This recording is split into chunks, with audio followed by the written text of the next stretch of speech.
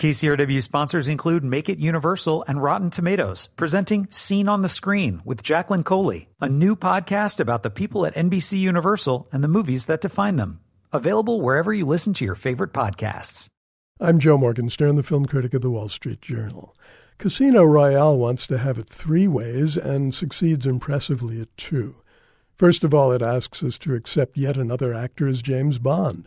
Well, Daniel Craig isn't merely acceptable, he's formidable. His Bond is at least the equal of the best ones before him and beats all of them in sheer intensity. He became a certified movie star as soon as the movie opened.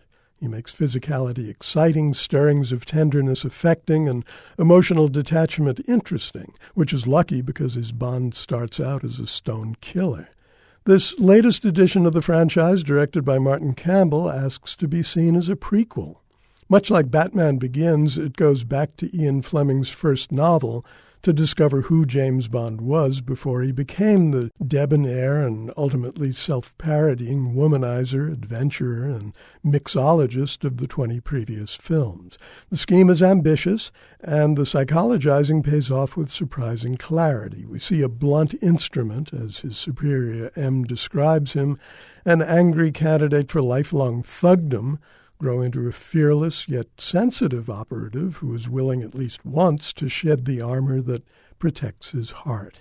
But the production also wants to wow us as a sequel, a thoroughly modern James Bond epic that drops many of the franchise's shop-worn trademarks. The hot Bond girls, the lurid villains, the exuberant technology, in favor of startlingly violent action, serial brutality, a chilling interlude of torture, and a struggle against shadowy international terrorists. It's the spy who came in from the warmth. I'm sure the calculation's a shrewd one for contemporary audiences, but still a venerable Fleming plot from an earlier time has been epoxied, bonded, if you will, to a new era with mixed results. One result is anachronism. This James is much younger, but M is played once again by the not younger Judi Dench. She's terrific as always, so what the hell? The extravagant villains of yore have given way to a cipher named Le Chiffre. He's a banker who channels money to the world's terrorists, and he exudes mournful menace, but not a lot more. The movie is much too long, and not just because of several endings, one of which is literally breathtaking. There's an extended confrontation at its center, a high-stakes poker game in which Bond must beat Le Chiffre to defeat the terrorist network, and it not only slows the pace but trivializes the very present reality of terrorism. If only Al-Qaeda could be done in by a full house.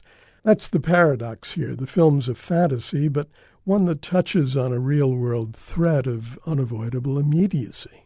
The plot of Fleming's 1953 novel rang pleasantly false because the bad guys were members of SMERSH. More than a half-century later, the terrorists of Casino Royale are neither SMERSHies nor radical Islamists. They're just nobodies with no distinguishing characteristics or ideologies. That may facilitate the movie's global marketing, but it does diminish the drama. What deepens the drama is the relationship between Bond and Vesper Lynd, a lissom, mostly cool British Treasury official played really well by Eva Green. Vesper has been assigned to deliver Bond's poker stake and to make sure he plays his hands responsibly. For a while, things go badly for them, and for us. Their comparison of crippled childhoods is awfully glib. But Vesper holds the hand that will win Bond's love and make him the man he had already in those 20 previous films come to be. I'm Joe Morgenstern, the film critic of the Wall Street Journal, back on KCRW next week with more reviews. KCRW sponsors include Make It Universal and Rotten Tomatoes, presenting Scene on the Screen with Jacqueline Coley, a new podcast about the people at NBC Universal and the movies that define them. Available wherever you listen to your favorite podcasts.